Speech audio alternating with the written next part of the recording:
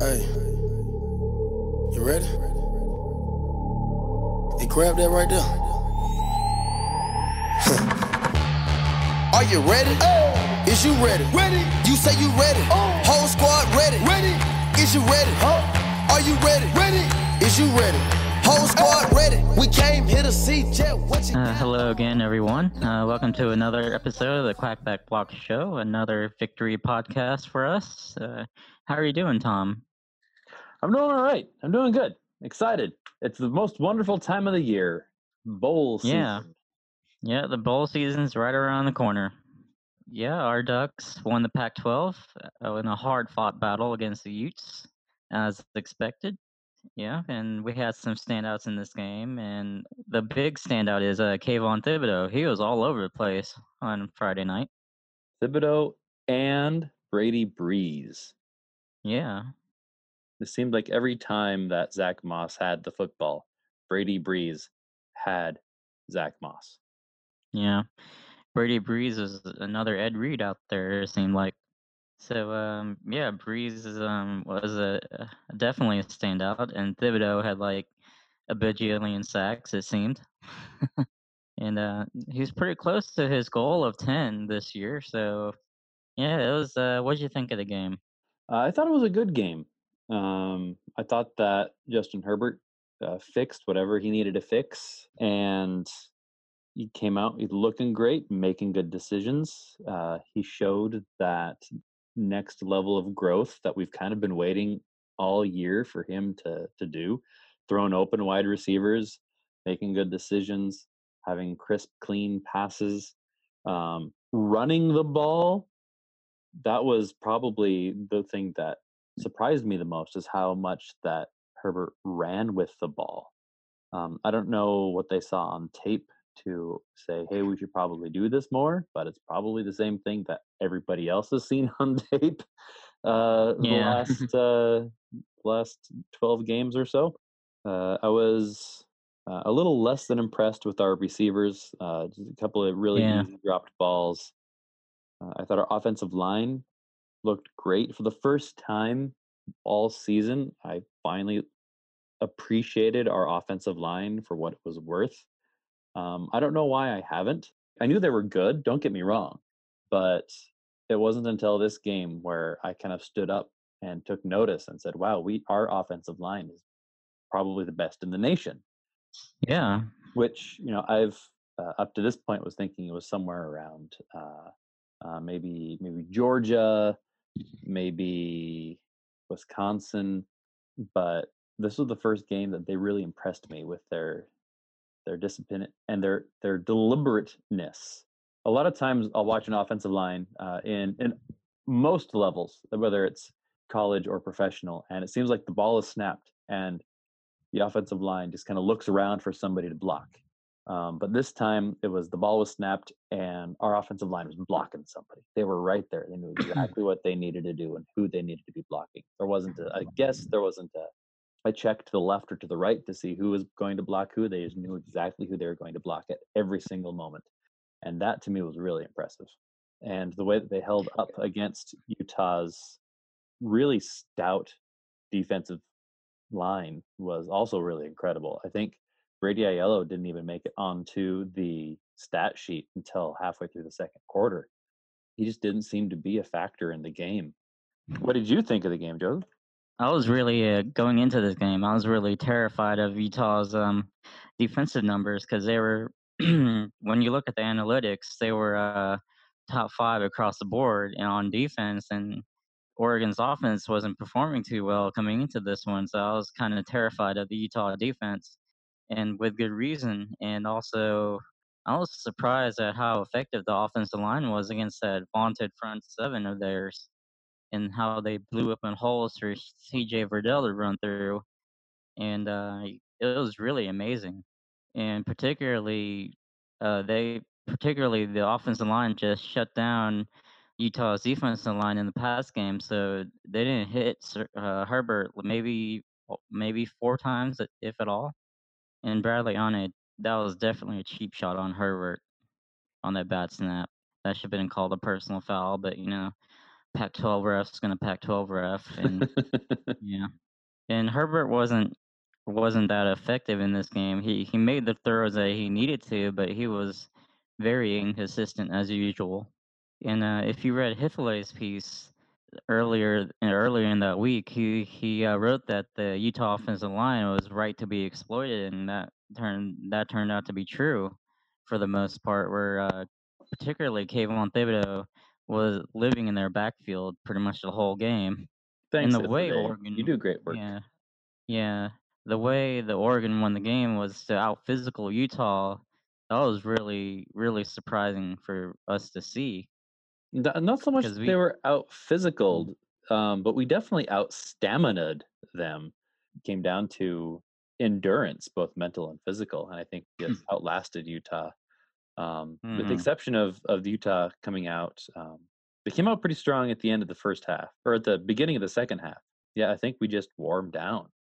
Yeah, the offensive line just pushed them around at the end, towards the end of the game, and Utah just didn't want to play anymore. I think the key was Herbert's running because of it looked like Utah didn't even game plan for that at all at the beginning, and they're like, What's going on?"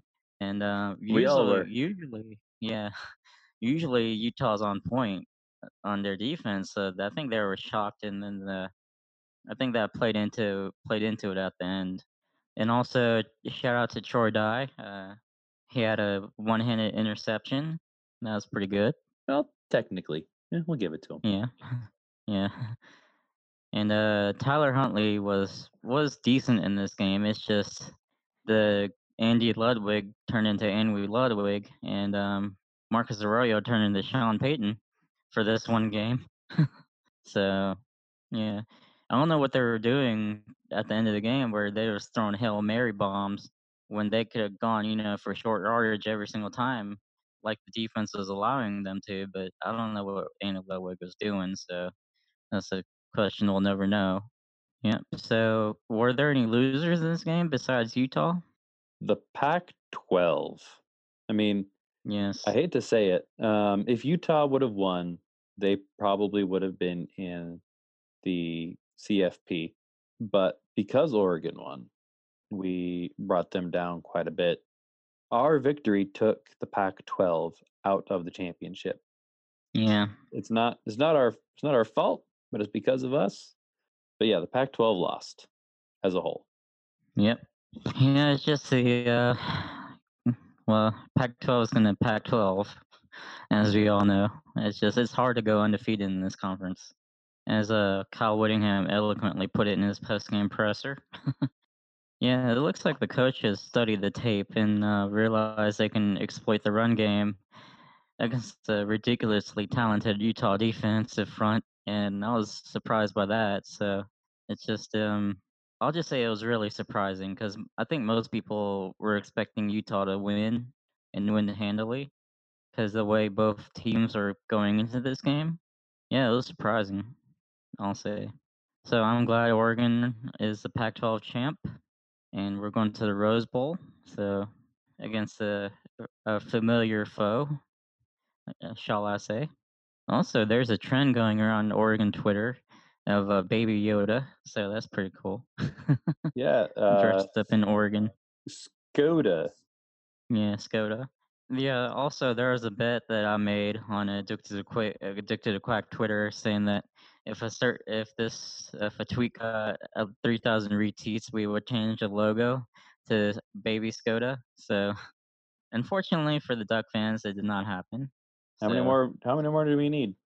Last time I checked, we were about 2,750 short. Well, so you're saying there's still time. So I'll extend it to the Rose Bowl for you guys out there listening to this show. So find it and retweet it, please. Yeah, I believe that wraps up our Pac-12 review.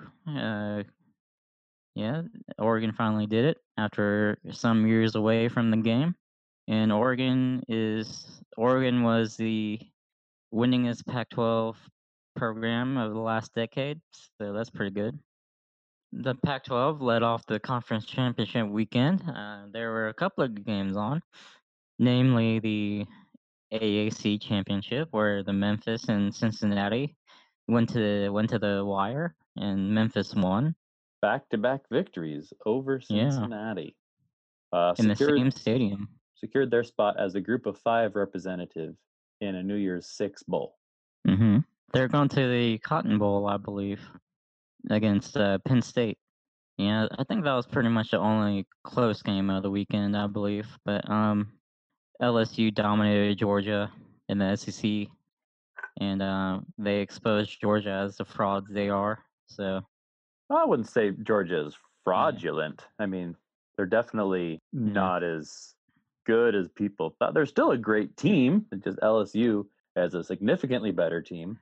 Georgia had, between Cager being out with an injury and their other top wide receiver being suspended for the first half of the game, they didn't really have much to work with. yeah. Offensively. They were using fullbacks as receivers at one point. They were. It's Yeah, difficult to win games like that. So I think that they did the best they could with what they had.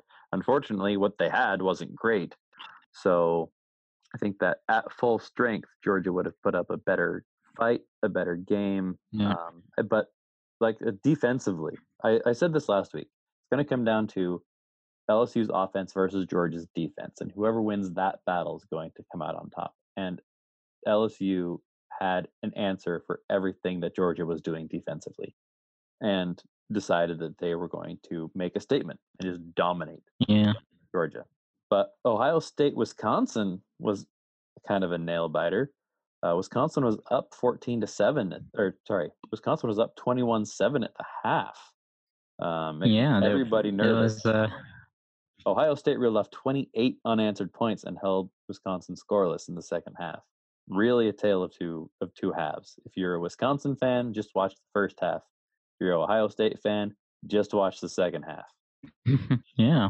It was Wisconsin just eventually wore down on defense, and Ohio State just finally woke up. So yeah, I think the playoff committee was watching that one with on the edge of their seats.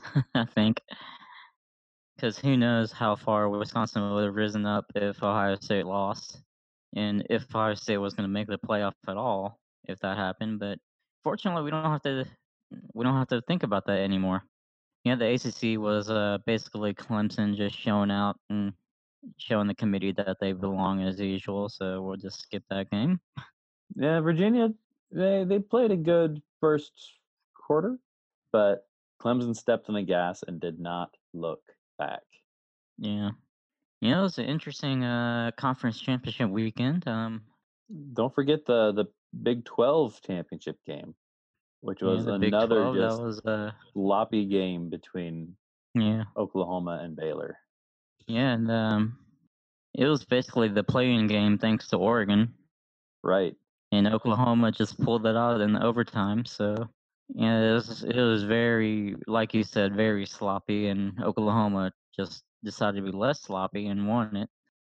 There's only one game this weekend, the Army Navy game in Philadelphia. The arguably the best game of the year. It's definitely going to be the best game this week Yeah. as far as Division 1 teams go. Probably the game with the most pageantry, I'll say, in the tradition. Although if you're And looking for also, some good football, yeah, throw an eye to the Montana Weber State game yeah, this Saturday at about 7 on ESPN2. It's going to be some good football.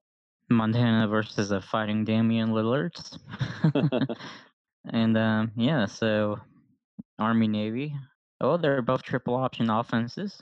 Paul Johnson might have a fun time at this one. Both head coaches are former assistants of his, so they know each other very well. Can you pronounce Yeah. the name of the Navy's head coach? Ken Niyama, let me start over. Ken Niyamatolo. One more time. Ken Niyamatolo. Oh, so close. But you're Yeah. closer than I could get, so I'll give it to you. Yeah. Yeah. Yamatololo, I And think. yeah. Ken, if you're Believe it or listening, not, he was let us know. Believe it or not, he was campaigning for the Arizona job a couple of years ago before Ken Sumlin took it. Kevin Nice. Sumlin. Yeah, and Khalil Tate was like, no, no, no. I don't want to be in a triple option offense. Well, I don't yeah, know. He would be good in it. He would be good in yeah. it. So you But he's not much. He's not much of an NFL prospect anyway. So we'll save that for another day. so you Yeah. said you think Army wins this game. How come? Well, this series tends to be a little streaky. So I don't know. Yeah. Speaking of bowls, I read the only bowl eligible team that missed out was Toledo. So that's pretty sad for them. That is interesting. Yeah. Considering the last couple of years, we've had at least 2 5 and 7 teams. I wonder if The playoff rankings came out this Sunday, and so in case you guys missed it, 1 is LSU, 2 is Ohio State, 3 Clemson, and 4 Oklahoma, and 1 and 4 play each other, 2 and 3 play each other, and yeah.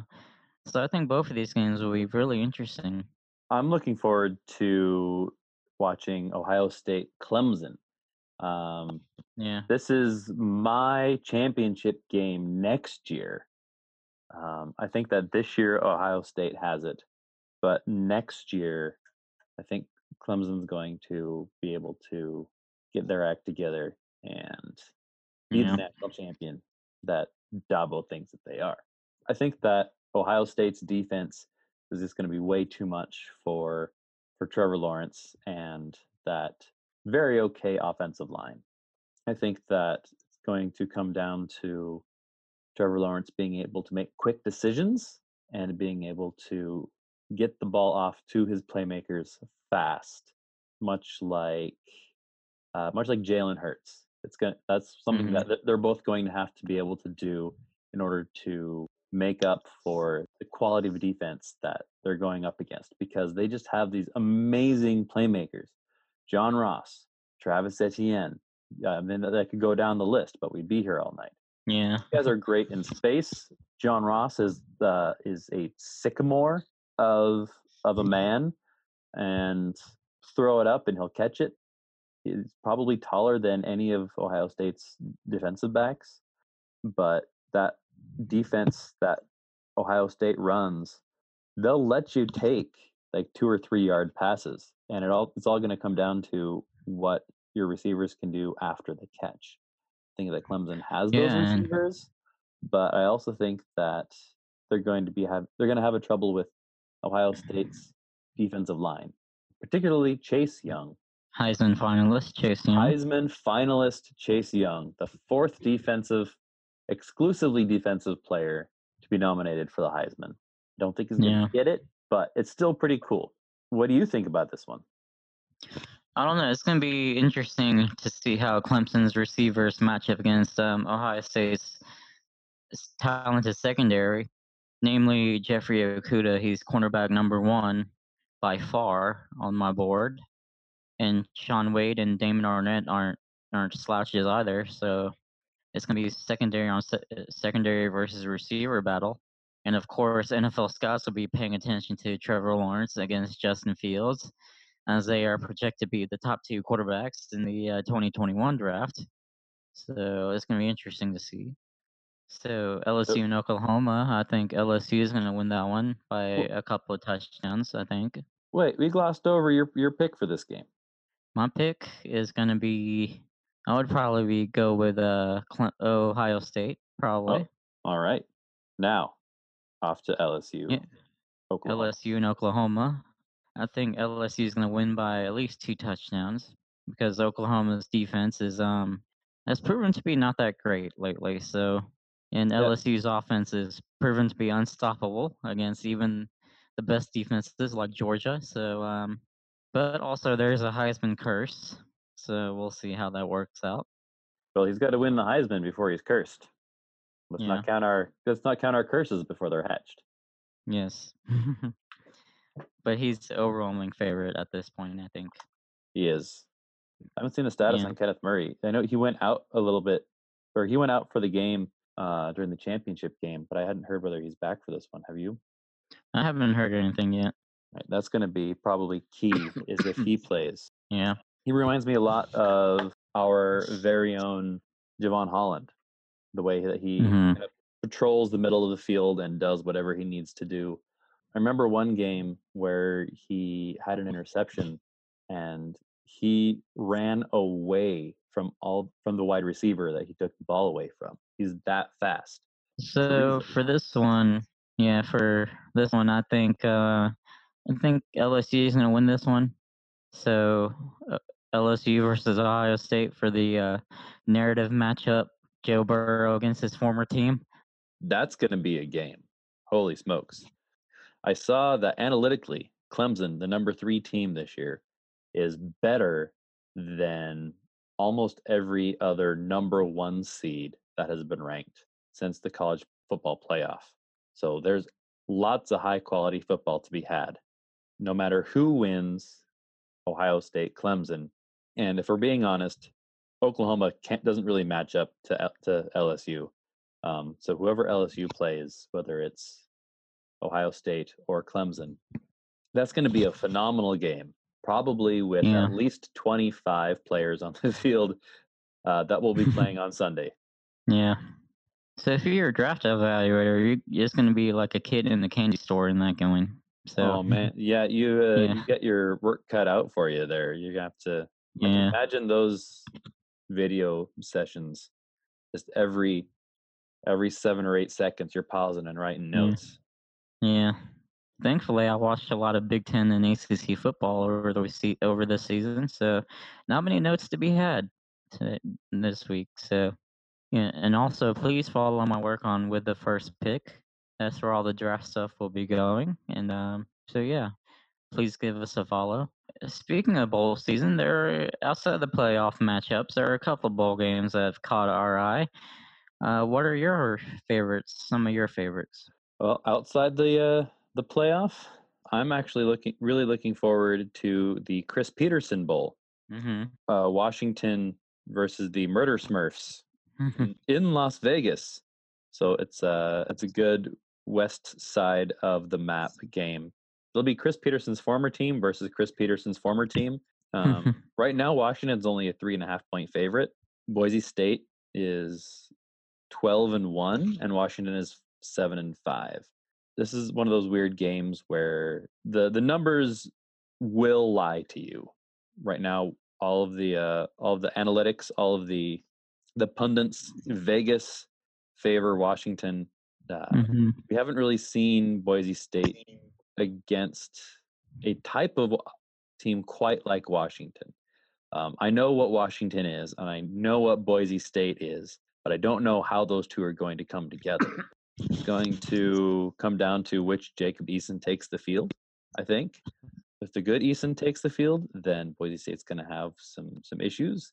But if he doesn't, Boise State has a defensive line that could hang with almost any Power 5 team out there. They've got their defensive lineman, Curtis Weaver, who had 19 sacks as a freshman. He's kind of taken a step back, but probably because people have some tape on him. But he's a beast up the middle and around the edge and in coverage. And definitely something you're going to have to game plan against. And if there's something that we've noticed against the Washington Huskies, that they don't do a good job about game planning against one particular person. They'll either focus too much on one person or they'll just play their own style of offense, regardless of who's matching up against them. So I think that Washington better bring their A game if they want to win, but Boise State is, in my opinion, probably going to win. If you have a shekel or hay penny or two put towards the outcome of a particular matchup, I would probably say bet Boise State here. Is there any other game you're looking at? The first bowl game of the season is on December 20th. The Makers Wanted Bahamas Bowl. Buffalo versus Charlotte. I'll be consuming a lot of Makers Wanted watching this game. It's in the Bahamas, so that should be a nice trip for the guys on both teams. So especially for Buffalo. I would imagine weather in upstate New York is going to be a little bit different than that in Nassau, Bahamas. Yeah, and Charlotte's head coach, Will Healy. He's an up and comer, so keep an eye out for his name for the bigger coaching jobs in the future. The Charlotte 49ers themselves are upcomers. I think Yeah. this is only Yeah. like the third or fourth year they've had a football program, period, let alone a Division I program. Now, and to be going to a bowl, their fourth or fifth year in existence. I'm not certain on those numbers. If anybody from the Charlotte 49ers athletic staff would like to contact me, correct me, please feel free. You can find me at _DukeTom. Yeah, this is a great story about Charlotte. Also, I have my eye on the Citrus Bowl, Michigan against Alabama. Ooh. Have they And to played quote the in a bowl game famous, before? I don't know.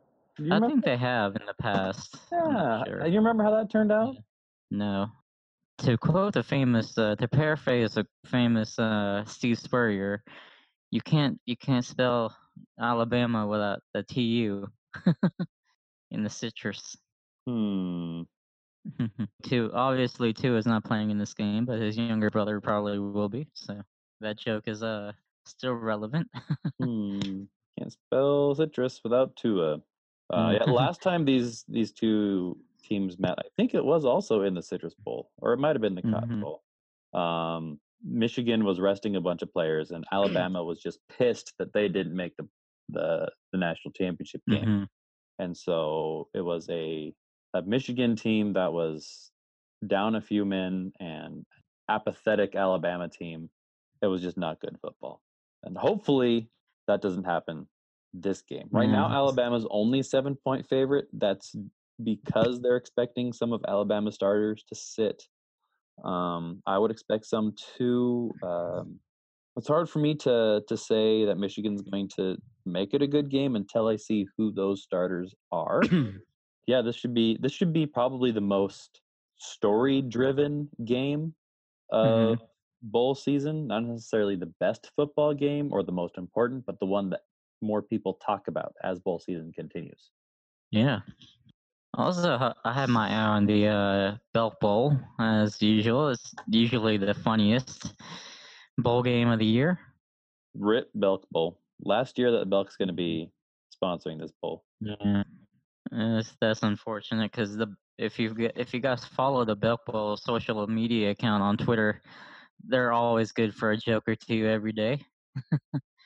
So what about the Belk Bowl inspires you? Anything on the field or just because it's funny? Because it's funny. All right. Yeah. I'm looking to see how the Virginia Tech is hoping to stop this all-purpose wide receiver, quarterback, kick returner, long snapper, special teams coordinator, bottle filler, chains holder of a player in Lynn Bowden Jr. He seems to be able to do everything on the field. He won a game by only throwing 2 passes and completing one of them. Yeah. When you can win games like that, when you can win games 45-13 and only throw 2 passes, that's a pretty difficult offense to stop. Yeah, and Lynn Bowden declared for the draft the other day, so who knows if he'll skip the bowl game or play in it. It hasn't been decided yet. So, yeah, I believe he's playing in the bowl game. So, winner of the People's Heisman or the Bradley Van Pelt Award this year, as given out by the fine folks at BadgerSociety.com. Yeah, another bowl game I have my eye on is Tony the Tiger Sun Bowl. No longer the Kellogg's Frosted Flakes Bowl, but Tony gets his own bowl sponsorship. Yeah, it's a cereal. So, yeah, so it's Florida State against Arizona State. So that's going to be an interesting matchup with the new coach at Florida State and Arizona State with all the seniors on that team. So it's going to be really interesting. I saw where Florida State's interim will still be coaching this game. Yes, Odell Higgins. He's been there at Florida State for like over almost 30 years. Odell Higgins. Yeah, he is Mr. Florida State. All right. And he will be part of the new staff, by the way, as a associate head coach and a defensive line coach. So, yeah. Yeah, I was way off when I said that I didn't think Florida State was going to hire Norvell to take that vacancy. Yeah. I think it was So just 3 days after I said that they announced that they were hiring yeah. Mike Norvell. But And we'll get to that coaching stuff later. But kind of surprised Odell at that. Florida State wants to be 2-0 Odell because Odell is undefeated in bowl games. So hopefully we beat the Sun Devils and keep it alive. 2-0 Odell. There are a couple other bowl games, but we'll get to the bowl preview next week. So please stay tuned for that. Stay tuned, folks. In Duck news, there's several big news items, namely Several big news. yes, breaking news actually. Well, not breaking, but a couple of hours old. It's breaking now. Yes, the Ducks starting quarterback Justin Herbert just won the academic Heisman, the William V. Campbell Trophy with a 4.01 GPA. So that is pretty elite company there. You can read all about it on the Addicted Quack page. And Peni Sewell continues to rack up the awards, and he's been named to the Pro Football Focus All-America team, the 24/7 Sports All-America team, and most likely will be named All-America elsewhere. He's an Outland Trophy finalist, so hopefully he wins that one. And yeah, he won the Boris Trophy given to the Pac-12's best offensive lineman. And believe it or not, Bradley and I for Utah won the defensive version of the award, and Peni just shut him down in last Friday's game. And also the hoops team, the women's hoops team, they bounced back from a loss with a win over the weekend. Were there any other news items? The all-conference team was announced today. Yes, which is a joke, by the way. First and second. Between the first and second team, Oregon had 5 total. 2 first team, 3 second team. Justin Herbert, the honorable mention quarterback. The second team was Aaron Gordon, which okay, sure, he put up a lot of good numbers. And then the first one, I really can't argue with Tyler Huntley. As much as I want to argue with that, I don't think I can. He had a fantastic season. Congrats. In my opinion, it should be him, then Justin, and then you can pull the rest out of the hat, I suppose. I want to know who voted for who. Yeah. That's what I want to know. Yeah, it's a joke. Kyle Whittingham got voted Pac-12 Coach of the Year, which is fine. He did an excellent job. I think it should have been Jonathan Smith, but I don't get a vote. Yeah. What do you think about that? Yeah, I think Jonathan Smith would have been the more defensible choice for Coach of the Year, given Oregon State's status in the conference and the way he elevated that program. So yeah, so it's I believe the voting was a joke. So I'll just keep it at that since it's a family-friendly show. Thanks. Also, in the coaching carousel, we had a couple of Ducks coaches in the running for a couple of jobs. Marcus Arroyo was in contention for the UNLV job until today. It came out that LSU defensive coordinator Dave Aranda was the leading candidate. So we'll see how that works out. I think Aranda's a better fit anyway. And also, running backs coach Jim Mastro was a candidate for Cal Poly until Cal's offensive coordinator Bo Baldwin took a step down and was named the head coach there. Oh shucks, I was really hoping.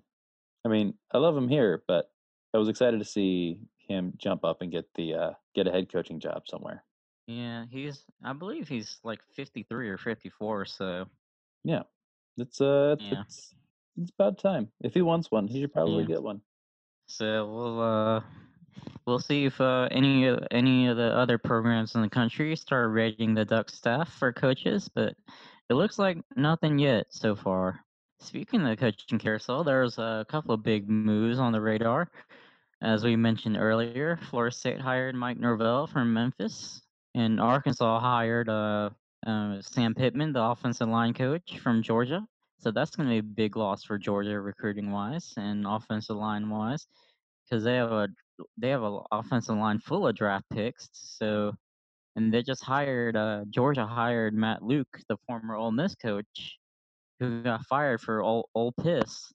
And in a corresponding move, Auburn hires Arkansas's Chad Morris as their offensive coordinator. That's going to be So- interesting. Yeah. So that's going to be interesting to see in Auburn who calls the plays, because Gus called the plays this year, and Chad Morris's experience as a play caller. So it's going to be really interesting how that dynamic works out. I wonder how that happened, because a lot of people were pandering to get Malzahn to Arkansas, and now the former Arkansas coach is now coaching under Malzahn. Mhm. The plot thickens. Yes. Hmm. And SC stupidly kept Clay Helton, but and that's SC. There's also a rumor that came out today where the athletic director basically felt angry at the university president, for throwing him under the bus. But that's just rumor and conjecture at this point, so we're not going to delve into that. Also, LSU kept Joe Brady for another year at least, so Whew. congratulations to them. Yeah, it'll be interesting to see after the success of LSU how many teams go after NFL coordinators for their coordinator position. Because I there's think- a lot of NFL coaches on the outs. I think that Joe Brady has kind of set a precedent there in changing up how the pecking order goes a little bit here. Going, usually it's you get a college head coaching position and you have success, and then you go into the NFL as a coordinator, and then you go into the NFL as a head coach, and that's the pinnacle, that's the epitome of where you want to be. But now it seems that you can become a coordinator at college, and then you can jump straight into a coordinator professionally, and then go back to be a coordinator at college and do a better job there. It's interesting to see how that swing is going to be, if there's going to be more coaches wanting to leave the NFL to go to the NCAA, or if it's still going to be the NFL is the place to be. And also, Rutgers hired Greg Schiano. See, also former NFL coordinators. He briefly had a cup of coffee with the New England Patriots last offseason, but he quit. Was he a part of the Nick Saban coaches rehab program?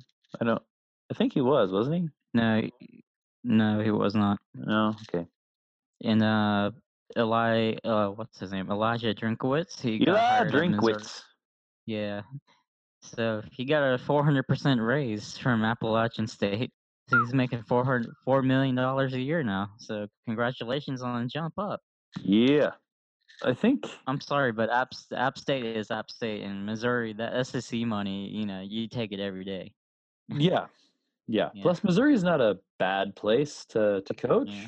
I mean, it's not like he's in, I don't know, Tennessee or Kentucky or somewhere in New England. I mean, Missouri is pretty centrally located. You got really good access to Texas, and access. You're not that far away from Florida, I don't think. I mean, as a West Coaster, I kind of have a jumbled concept of the geography of the East Coast. But yeah, I mean, it's not bad. I'd like to coach at Missouri. I don't know if I'd be any good at it, but it'd be kind of fun. And our favorite hire, Lane Kiffin to Ole Miss. Lane Kiffin to Ole Miss. I didn't see that coming at all. Yeah. I thought Lane Kiffin was going to ride out the FAU thing for at least 4 or 5 years, trying to probably until he got into the New Year's Six game. But man, Lane Kiffin, Ole Miss, that is a better fit than I think I want to admit to myself. Yeah, and he had a couple of jokes during the presser as well, saying that he had a better experience at the tarmac at Ole Miss than he did at USC. That was pretty funny. Yeah, just like thinking about Ole Miss the last couple of years, it could have just been the all of the recruiting violations that they committed, but their identity in like the Laquan Treadwell, DK Metcalf, like in that Laquan Treadwell, Robert Kimdichie, Greg Little era where they just have this great offensive line and a quarterback that has a big arm and speedy wide receivers that can take the top off the defense. That's what Lane runs. That's why Amari Cooper was a first round pick and not a second round pick, was because he fit Lane Kiffin's scheme. Now, Yeah. I don't really see the current Ole Miss having those kind of players quite yet, especially since they're still kind of the umbrella of the sanctions. They're kind of sneaking out from underneath it little by little. Lane Kiffin at Ole Miss, the more I say it, the more I think about it, the more I like it. And I'm not a Lane Kiffin or Ole Miss fan, but I think that it's going to be good for the both of them. Yeah. Yeah, and also Mike Bobo went to South Carolina as offensive coordinator, the former Colorado State head coach. So now they have a Bobo and a clown running the Gamecocks. Yeah. And speaking of the Gamecocks, their former quarterback, Jake Bentley, transferred to Utah, so we'll be seeing him soon, I believe. Oh, really? Yeah. Oh, it it's a just came bummer. out yesterday. Oh, Yeah. I was rooting for him at South Carolina. Yeah. So there's bound to be more coaching moves on the carousel as recruiting heats up and season ends, and we'll keep an eye out for those. As of now, of the group of 5 conference champions, 3 of the teams, their head coaches have jumped to a Power 5 conference team. We'll see if this trend continues. I think, Miami of Ohio and Boise State are the only 2 conference champions from the group of 5 who still have their head coach. Yeah, that's amazing. Well, the coaches are on the come up, so we'll root for them. Yeah, I mean, I'm happy for them, but I still kind of root for the little guy. I like seeing. I was really hoping that Drinkwitz would stay at App State and just turn them into the Boise State of the late '90s, early aughts, mid aughts, late aughts. And I really wanted to see Kiffin take FAU and bring them up. And I'm rooting for all these small schools with awesome coaches. I was rooting for Matt Rule at Temple to just take that team to the next level. I really want to see somebody that's not Boise State really commit to a program and bring it into a national championship power and keep it there for a little bit. I mean, you saw what Scott Frost did at Central Florida. I was really sad when I heard he was leaving, as much as I love the guy, being a former Oregon coach. I was really hoping he would stay there at Central Florida and really be able to push and make that legitimate argument, not just the tongue-in-cheek argument that is tongue-in-cheek for everybody outside of the state of Florida, for that national championship bid. I really, really want to see a group of 5 team and say, yes, that team can win the national championship. But that's not going to happen if all these great coaches keep jumping up to Power 5 teams. I don't know. I'll get off my soapbox now. Yeah. Yeah, it's going to be interesting how the carousel finally ends, how that everyone works out this game of musical chairs. Onto our Quack and Answers segment. Quacks and Answers. Let me get our first question here. Team Donkey asks, should I get that stupid Disney Plus thing? Yes, you should. I'm not getting it out of principle. I'm already paying more for add-on subscriptions and other services than I would be just for regular cable bill. So it's hard for me to tack on an extra. What is it? $7 a month? I don't know. I don't doubt that the content's good. I don't doubt that it's worth it. But I would probably say get it and then drop something else. Okay, and Cyril Figgis asks, Baby Yoda or Baby Groot? I would go with Baby Yoda because Baby Groot represents a tree, and we don't like trees, particularly the Stanford tree we don't like. So Baby Yoda. I'm saying Baby Yoda only because of the Skoda affiliation. Please keep on submitting them either on the Addicted to Quack Twitter account or on the Quack Fix when we ask for them. And also, one bit of coaching news that just came across the wire a couple of days ago was South Florida hired Jeff Scott, one of Clemson's co-offensive coordinators, Great, instead of Willie Scott. Taggart. So Willie Taggart still doesn't have a job. Oh man, what's Willie gonna do? I don't know. Okay. Maybe we should bring back our "What's Willie" segment for that one day that he gets hired. Well, we'll see. Yeah. Also, I'd like to make an announcement, a special announcement for the show that we are going to host a live call-in show for the listeners out there where they can call in and get some airtime to rant and rave and whatnot. So please keep an eye out for that. So we'll be announcing it shortly. So yeah.